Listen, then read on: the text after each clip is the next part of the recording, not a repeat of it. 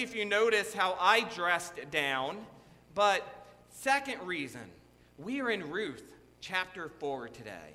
And that's my intro for you, to encourage all of you to open up your Bibles to Ruth chapter 4 today. And in Ruth, we're going to see something a little weird, where back in this time, it was customary during a legal agreement to take off one's sandal, or flip-flop as the case may be. I was afraid it might make flip-flop sounds as I'm walking around, or a flip-flop, a sandal, and hand it to the other party.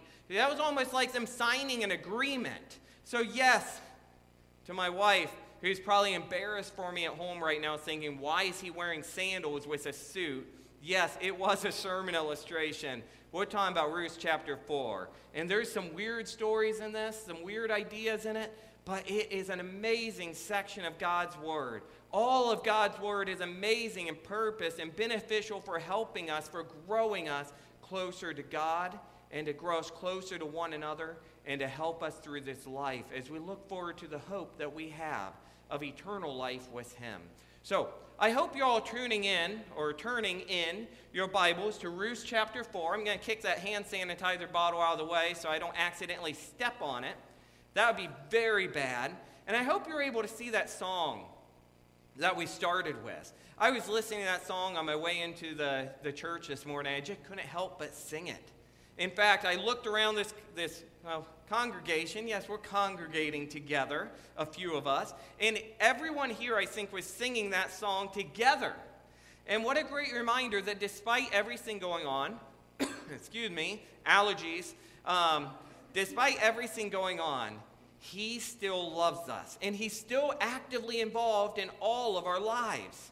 Today, we continue with this story of redeeming love found in Ruth. Actually, we're going to be finishing this story, finishing this book of redeeming love today, talking about Ruth. A story of life, death, feast, and famine, love and loss, and love regained. This is a story for those who think that their ordinary lives don't matter, as we see the ordinary life of Ruth, a Moabite, and how it matters not just to Naomi, not just to Boaz, but how it matters in the lineage of Christ. Tragic beginnings may lead to unexpected blessings. That's what we talked about in Ruth chapter 1, as we saw this great famine hitting the land, and Naomi and her husband Elimelech and her 2 sons having to leave their country, leave their home, leave everything behind. They had hard times. They had tragic beginnings in a new area, a new country of Moab. Tragic beginnings with a hard journey. But not just that, then her husband dies, Elimelech dies, leaving her with her 2 sons who marry. But eventually, you know what happens? They died too. Now they're married, but no children at this time to speak of, no children. So Naomi is left with Ruth, her daughter-in-law, and Orpah, her other daughter-in-law. And for 10 years, I don't know exactly how this all plays out, but for 10 years, until finally the famine is lifted in their home country, in Naomi's home country of Israel, and they're able to return home. But we leave with this great idea in Ruth chapter 1 of unexpected blessings may come out of tragic beginnings. And Ruth turns out to be this unexpected blessing to Naomi, as she would not leave her side, even though it could be miserable for her in this new country, away from her friends, away from her family, away from her home country. Moabites were not naturally loved in Israel. They were like enemies. But she followed Naomi, and she stayed faithful to her new God, the one true God. That leads us into chapter 2. In chapter 2, we move from seeing Ruth and Naomi's tragic beginnings to see Ruth and Naomi seeking the kindness of God. And they were seeking the kindness of God through the fields as Ruth was gleaning and trying to get food. They were living in poverty at this point in this new country, trying to build back up their life. And Ruth went to these fields to glean and just happened to stroll along the field of Boaz. Boaz would be this man that would deliver the kindness of God to Ruth and Naomi. But despite all this kindness being delivered, there was a lot of hard times. There was hard work gleaning. It was not exactly known as an honorable job either. But this leads us into chapter 3. And bear with me, we're getting to chapter 4, but it's been a few weeks. I wanted to catch you up here. In chapter 3, week 3, we move from seeking to finding. We talked about not just finding kindness, but finding rest. As Ruth and Naomi now moved to now seek Boaz, to seek redemption. Ruth would take it into her own hands and take action because it had been possibly months at this point. The harvest was coming to an end. Boaz had not yet proposed to her or seeked on his own part marriage or redemption. So Ruth would go to the threshing floor at night, based off Naomi's recommendation, to plead with him to cover her with the edge of his cloak, the corner of his wings, the corner of his cloak, which basically means redeem me, marry me, provide for me. Now, again, each chapter has these tragic things happening, these setbacks happening, to where it looks great, but we don't immediately see this message of hope being portrayed. We don't have this romantic scene, safe romantic, biblical romantic scene coming to an end here just yet. As Boaz promises her and gives her hope that I will provide for you, I will bring you rest, and I will do it today, he also tells her, but there is another closer Redeemer, and I must go to him first. But let me tell you this, guys, and this is just great. Boaz wastes no time in doing this. Boaz wastes no time. This brings us to chapter 4 now. In chapter 4, we see this new idea come in. And see if my remote works here. Let's go to that next slide. My remote's not working. But we see this new idea. And this isn't a biblical idea. This is a common sense idea. Chapter 4 brings us to an end. We are in the final scenes of Ruth. And I just found this quote, and there's some debate on whether Dr. Seuss really said it or not, but either way, it's an amazing quote that says, "Don't cry because it's over, smile because it happened." I hope that's how you feel today as we finish up this story, this study in Ruth. And we could have spent so much more time. We could still continue with more time today. But let's just smile that it happened. I don't know about you, but I have found great joy in this book, some new knowledge in this book study. And I hope you'll join me in looking now, because we can't go forward without looking now to what are some applications that we can bring to our life. What does this whole book of Ruth actually say to us? What does it speak into our life? We should be applying God's word to our life, not just reading it for knowledge, but reading it so that we can take action in our life and based off our faith in God. Just like Ruth took action with her faith and trusted God, we need to do the same. And here's one thing that I think we should remember as we apply this to our life. Here it is. I hope you're listening. The best is yet to come. Let me read to you just an illustration about this I found from another pastor. And this is an amazing story to help illustrate this application. He says this: I would suggest as the main lesson, the life of the godly is not a straight line to glory, but they do get there. Let me repeat that again if you're taking notes at home, because that's powerful. I would suggest it's the main lesson from the book of Ruth. The life of the godly is not a straight line to glory, but they do get there. He goes on and he says this: the life of the godly is not an interstate through Nebraska, but a state road through the Blue Ridge Mountains of Tennessee.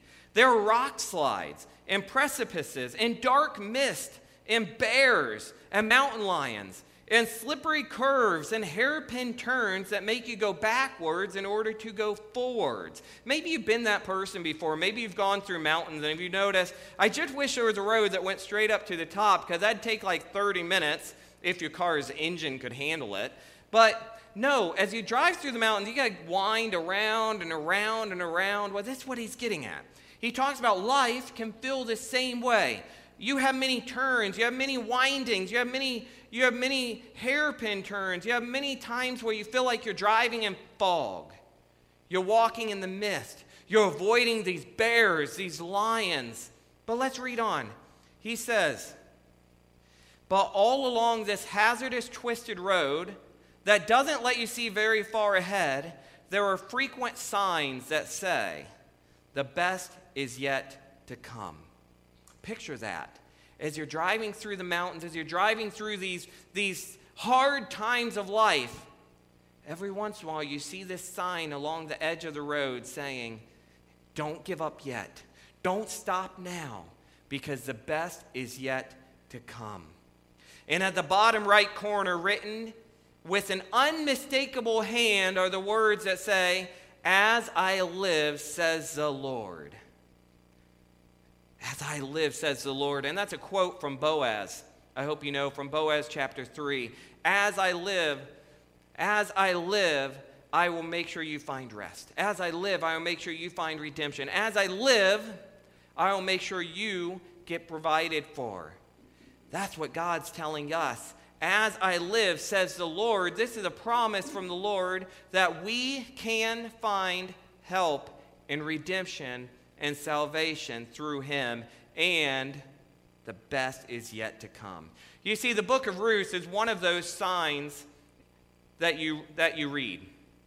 It was written and it has been preached to give you some encouragement and hope that all the perplexing turns in your life lately are not dead-end streets. In all the setbacks of your life as a believer, God is plotting for your joy. God will work all things out for the good of his people and for the good of his plan. And no matter how much you feel like things are coming to an end, no matter how much you feel like things are disastrous, no matter how much you wish you were just on that straight line highway to heaven or to help, you're not alone. God is still with you. God is still in control, and the best is yet to come. Let's read from Ruth chapter 4 now, and please follow along with me at home in your Bibles or listen to my voice. I do not have it on the screen, and I apologize for that. But Ruth chapter 4. Now Boaz had gone up to the gate and sat down there, and behold, the Redeemer of whom Boaz had spoken came by. So Boaz said, turn aside, my friend, sit down here.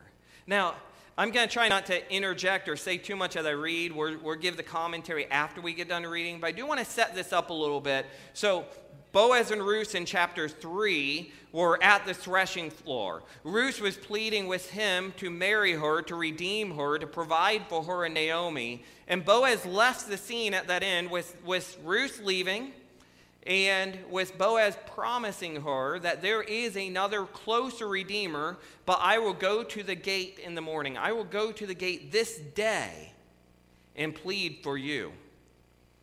Here we are. Boaz is to the gate. Now, some people might think, what is the meaning of this gate? What do they mean? Does he go to his backyard gate? Does he go to the gate that surrounds the fields that they're gleaning in? What does this mean? Why wouldn't he go to the courthouse or the temple? Why didn't he just go to this closer relative's home and talk to him in the living room?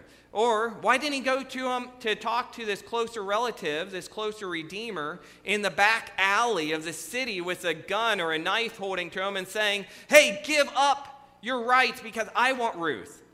Well, there's a few reasons there. First of all, Boaz is an honorable, worthy, godly man, and he wants to do this the right way, the legal way. And he's not going to do anything that is not God-honoring. So that handles that second far-fetched idea I threw out there. But the first thing, they go to the gate because in this time, Israel and Bethlehem and these cities all around back then really were very close-knit cities. All the buildings were very close together, and they did not have a town square or a courthouse in the middle of the town like what a lot of cities do today.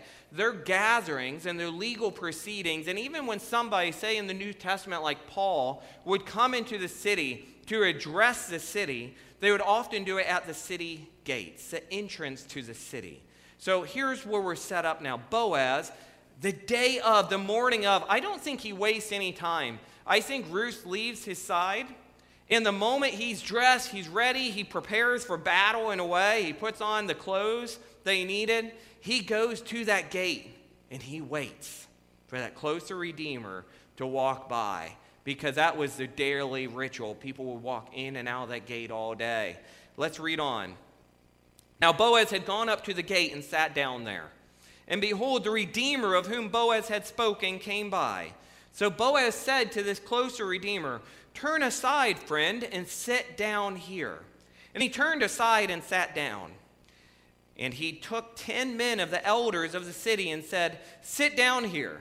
So they sat down. Then he said to the Redeemer, Naomi, who has come back from the country of Moab, Then he said to the Redeemer, Naomi, who has come back from the country of Moab, is selling the parcel of land that belonged to her relative Elimelech. So I thought I would tell you of it and say, buy it in the presence of those sitting here and in the presence of the elders of my people. Now notice, and we'll talk about this in a moment, but notice he doesn't at first tell her about Ruth, him about Ruth. He just brings to this man the idea of this possible cheap land, this opportunity at getting something good, something simple. I mean, who wouldn't want to just accept this possibility of getting this inheritance or this cheap land from your brother or your close relative that had passed away? But let's read on. He says, if you will redeem it, redeem it. But if you will not, tell me that I may know. For there is no one besides you to redeem it, and I come after you. So he's already setting the stage here that if the closer Redeemer does not want this, please tell me, because I want it before it goes to anybody else, or before it just goes to auction, or before it just falls away to whoever just happens to sit in place and steal it. He says, I want it. But he still has not mentioned the name of Ruth. And this closer Redeemer, he said, I will redeem it. Verse 5, then Boaz said, and you can imagine Boaz, now maybe he's happy because his good plan's coming together, but maybe his face, his smile is kind of going away. Maybe his tone is starting to change, because obviously you'd want him to just say no. Boaz wants to inherit this land. Boaz wants to buy this land. Boaz wants to redeem and marry Ruth and provide for Ruth and Naomi. But he says, then Boaz said, oh, by the way, the day you buy the field from the hand of Naomi, you also acquire Ruth the Moabite. It's almost like saying, oh, I forgot to tell you. There's some fine print here. There's some more things to take into consideration. It's not just about getting this land. You're also going to have this Ruth to marry, this woman to marry, to provide for. The widow of the dead, in order to perpetuate the name of the dead in his inheritance. Verse 6, then the Redeemer said, I cannot redeem it for myself, lest I impair my own inheritance. Wow, isn't that crazy how fast it flip-flops there? He was all excited to get this land, to get extra property. I mean, think of yourself, maybe, and maybe this is morbid, but think of a family member that passes away, and in their will they say, I want to offer my Ferrari, my Mustang, my diesel F-350 pickup truck, whatever your favorite type of vehicle is. I want to give this to my closest relative when I pass away. Oh, and give them my house too. They need to pay for it, but let's say like $5. We want to keep it in the family. Well, you're going to say yes to that right away. But then there's fine print that says, well, if they take that, they also need to take this, take that, take this, take that. Well, this man all of a sudden realizes, wow, this is getting a little bit more complicated. There's a lot more responsibility than what I first thought of. So he says to Boaz, take my right of redemption yourself, for I cannot redeem it. He gives it up. This is what Boaz wanted. Now, verse 7 says, now this was the custom in former times in Israel concerning redeeming and exchanging. To confirm a transaction, the one drew off his sandal and gave it to the other. And this was the manner of attesting in Israel. So, verse 8, So when the Redeemer said to Boaz, are you able to focus while I'm taking off my sandal? I don't know. I can't read while I take off my sandals. Yes, this pastor is getting barefoot in the pulpit. This is going to go viral on YouTube, all you. Hey, Mr. Lee, come up here. I promise I took a shower. I washed my feet. Here, there's some hand sanitizer. Let me give you my sandal. Here, fist bump. It's good doing business with you. Thank you. Wow, this feels awkward. I'm just saying this right now. But verse 8 says, so when the Redeemer said to Boaz, buy it for yourself, he drew off his sandal. Now, what this means, I don't think this means that Boaz now all of a sudden has this property and has Ruth. The deal is not done. But what this means is that this closer Redeemer is giving up his right as the closest Redeemer to this property and to Ruth. And he says, here is my legal binding document. Here is my agreement saying, it's yours. It's now your opportunity to do with it as you please. And he gave that up. As we read on now, Boaz, and you can imagine this great big smile come in his face. He's getting what he wants. Yes! Then Boaz said to the elders and all the people, so there were more people, more witnesses. Picture this like a courtroom. As they call people together, they have Boaz, they have the closest Redeemer, they have the judges, the elders of the town sitting, and they have witnesses who have come to see what's going on here at the gates this morning. Is this a snake oil salesman, an infomercial, or what? They have people watching, and he says, you are witnesses this day, this is Boaz speaking, that I have bought from the hand of Naomi all that belonged to Elimelech and all that belonged to Chilion and Mahlon. So the deal is now proceeded forward, and he's now trying to make things official and bring it before the witnesses. And all that belonged to Chilion and Mahlon, also Ruth the Moabite, the widow of Mahlon, I have bought to be my wife.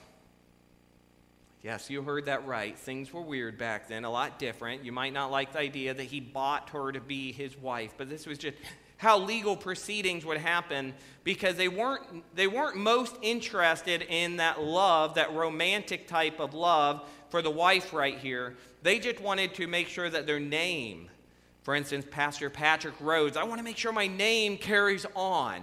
They want to make sure their property was carried on within the family, kept in the family. They wanted to make sure their wife and kids, if so, were provided for. That's what's going on here. But I do think it's different for Boaz. He really loved her too.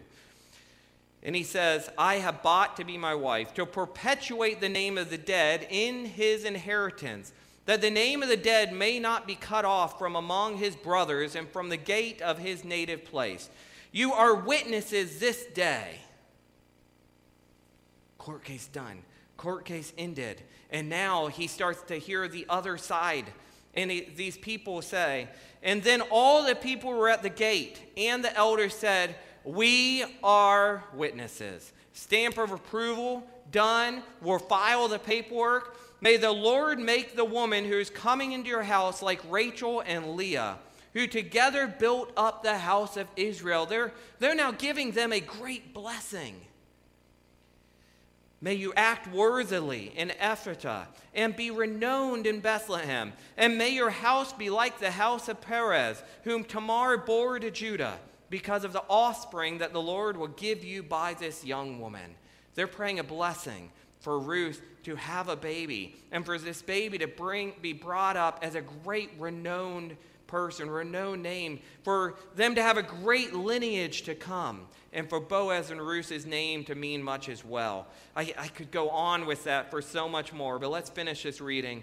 It's verse 13. So Boaz took Ruth, and she became his wife, and he went into her, and the Lord gave her conception, and she bore a son.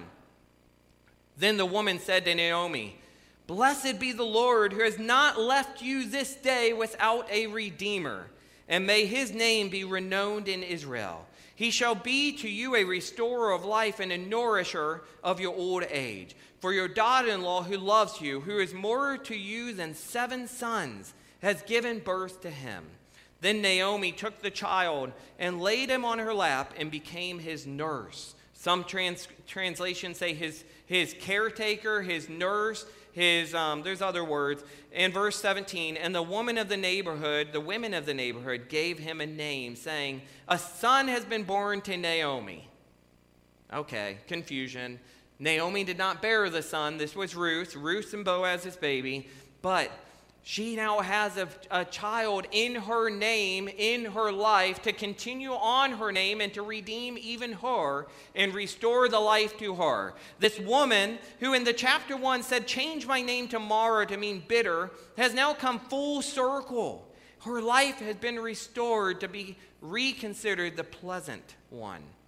And the women of the neighborhood then gave him a name, saying, a son has been born to Naomi. They named him Obed.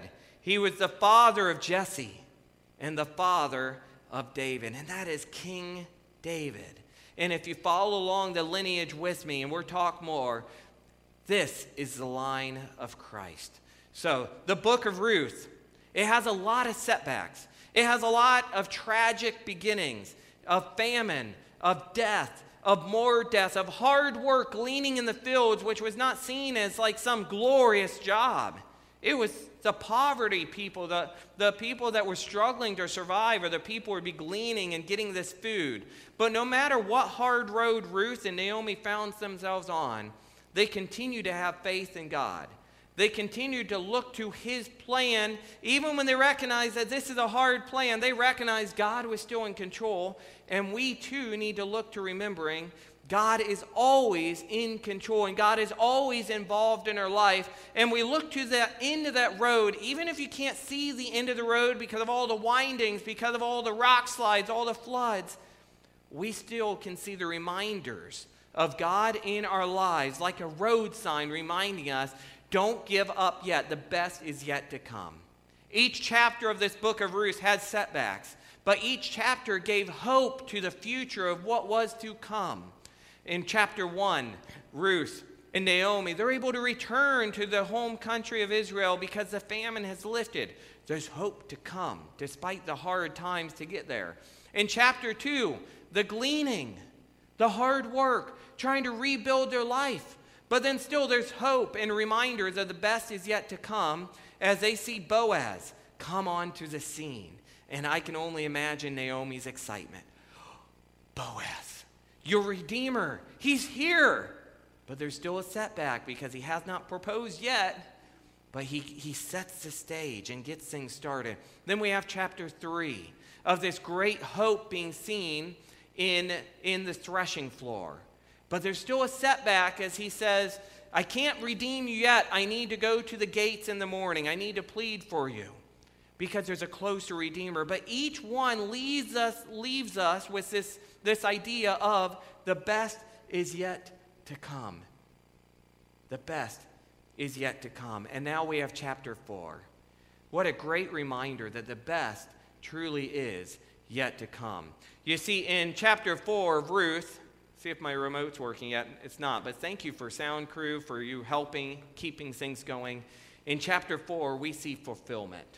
We see 4 redeemers, which help us to follow this line of seeing that the best is yet to come. That starts with Boaz. We already talked about this Boaz. We talked about this great, worthy, and honorable, and godly man. Boaz is one redeemer. But then we have this second redeemer, who was this closer relative. And we don't even have a name. If you notice, if you read, there's no name for him. It's just the closer relative. Redeemer, this closer redeemer, which would also mean relative. We have this other one. There's 2 differences between these 2 redeemers, though. You see, the closer relative, the closer redeemer, he was only out for his own interest. He's selfish, or he's a man that doesn't want to take on the extra responsibility of redeeming others. He's only concerned for himself, his own life, his own profit. But then we have Boaz. You see, Boaz, he cared about others. You see that from the very time he comes on the scene, as he takes care of the people who are gleaning and gives them more than what they deserve or more than what they needed.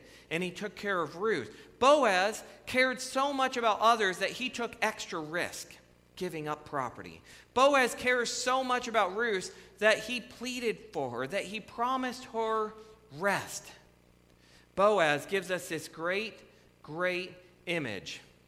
And let me just take a moment to talk about this, of a redeemer who really matters to us. You see, Boaz does not waste time in seeking the redemption of Ruth and Naomi. He goes all the way. He takes risk. He does whatever he needs to do to make sure they're provided for. There's another redeemer, and that's Jesus Christ. That's our redeemer, the redeemer of the world, and he also does not waste any time in looking to provide for you and all of his people.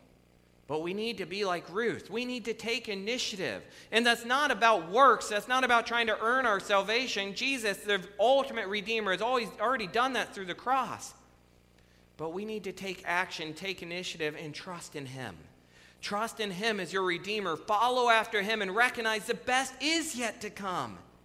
Just admit to him. Pray to him. And it's not about a prayer. It's just about an admission that you need him. Life is full of chaos. But chaos is not in full control. God is. God is in full control. Chaos is not all powerful, but God is. And as the Lord lives, the best is yet to come. We need to trust God. Trust in Jesus as your Savior, as your Lord, and follow after him and follow after the ways he tells you is right to live. He has your best interest in mind, just like Boaz had Ruth's best interest in his mind. We have two redeemers listed there. We have one redeemer that cared for himself. We have one redeemer who is also a good picture of Christ, paralleling to Christ, who cared not just about himself, but about others. Christ, Jesus, the Messiah, cares about others. But then we have this third redeemer, and this is the baby, the child born to Ruth and Boaz. This is Obed. You see, Obed would redeem Naomi's name. Obed would carry on that name, I should say. And Obed would create this great lineage, which traced down would lead to King David. And then traced down from King David leads to another baby being born in Bethlehem. And that is our final Redeemer, Jesus Christ. Jesus is that fourth Redeemer, but unlike the baby Obed, unlike Boaz, unlike this closer Redeemer, this closer relative, Jesus had enough power to redeem all the world. Anyone who would choose to follow after him, to trust in him as Lord and Savior, to recognize the power of the cross to redeem, the power of Christ's blood, could be saved forevermore. And we, because of this, can recognize the best is yet to come. Let's catch up with my notes here, because we've got some application to end with here. You see, in Mark 10:45, and let me back up here, you see the story of redeeming love found in Ruth is a story that parallels the story of redemption in our lives, and one God wants us to tell others. We need this redemption, but so do other people around us. We need to tell this story. But not just the story of Ruth, the story of Jesus. The angel said to Joseph before the baby Jesus' birth, to name this Redeemer of the world Jesus, meaning Savior, for he would save his people from their sins. In Mark 10:45, it says that Jesus came to save and serve others, to redeem others. The Apostle Peter in 1 Peter 1:18 and 19 speaks to us as followers of Jesus, saying, you were ransomed, redeemed, paid the price for, not with perishable things such as silver or gold, but with the precious blood of Christ. In Ruth, we also see that God works through ordinary people who are willing to have faith in his plan, in God's plan. We're ordinary people, but God will do extraordinary things if we have faith in him and trust in him and follow after him. Guys, as the Lord lives, and he does live, he is victorious over the grave, Easter Sunday is coming, the best is yet to come. We need to take action today. Take action in your life. Take action for other people's lives. Be that unexpected blessing like Ruth to Naomi. Be that person like Boaz was to Ruth and deliver the kindness of God. Be like Boaz in chapter 3 and deliver rest, good news of great joy, good news of peace and hope and a best to come to the people around you. We need to be these people to take action for ourselves and others and remember the best is yet to come. In Romans 8:28, our sovereign God is powerfully, he said, to be working all things together for good for the sake of those who love him and are called together according to his purpose. Do you love Jesus? Are you looking out for his purpose in your life? Are you following after him? Because that's what we need to be doing. Are you looking to the hope and peace that you have in him? Then the best is yet to come. Remember this truth that chaos is not all powerful, but God is, and we need God in our lives to help us see past these winding roads, past these rock slides, past the floods, past the pandemics in our life. And notice, I said pandemics. You're going to have more problems arise in your life. We're going to have more problems arise in our futures, in our children's futures. And we can and should pray for these. We should pray for God's mercy and grace upon our lives, upon our children's lives, upon our community and our world. We pray for these things, but we also recognize that although chaos will be here, it's not all powerful. God is. God is. And John Piper once said, Ruth, the book of Ruth, was written to help us see the signpost of the grace of God in our lives and to help us trust his grace even when the clouds are so thick that we can't see the road. God helps us see through all of these problems with a hope that can't be washed away, a peace brought to our life that cannot be swiped away by anything. The story of Ruth points forward to David. David points forward to Jesus. And Jesus points forward to the resurrection of our mortal bodies. Romans 8:23 says, when death will be no more, neither shall there be mourning, nor crying, nor pain anymore, for the former things have passed away. Revelation 21:4. The best is yet to come. That is the unshakable truth that we know today about the life of the woman and the man who follow Christ in the obedience of faith. In the life of Boaz and Ruth, we see this great reminder that the best is yet to come. We have a Redeemer of the world who comes through the lineage of Ruth and Boaz. And with all the news of COVID-19, of the flu, of illnesses, of cancer, of tumors, of any struggle that you have in your life, I know I just mentioned medical things, but any struggle in your life, you can still depend on God to give you hope and peace. Let's tell people about that. Let's tell people about Jesus. In a world where the news is controlled with COVID-19, with sports news, there's so much of your newspaper dedicated to sports. Let's take a little bit of control back. And I like sports too. I'm not trying to say there shouldn't be any sports. Don't tune out now. But let's tell people about Jesus. Let's tell people that chaos is not all powerful, but God is. And the best is yet to come.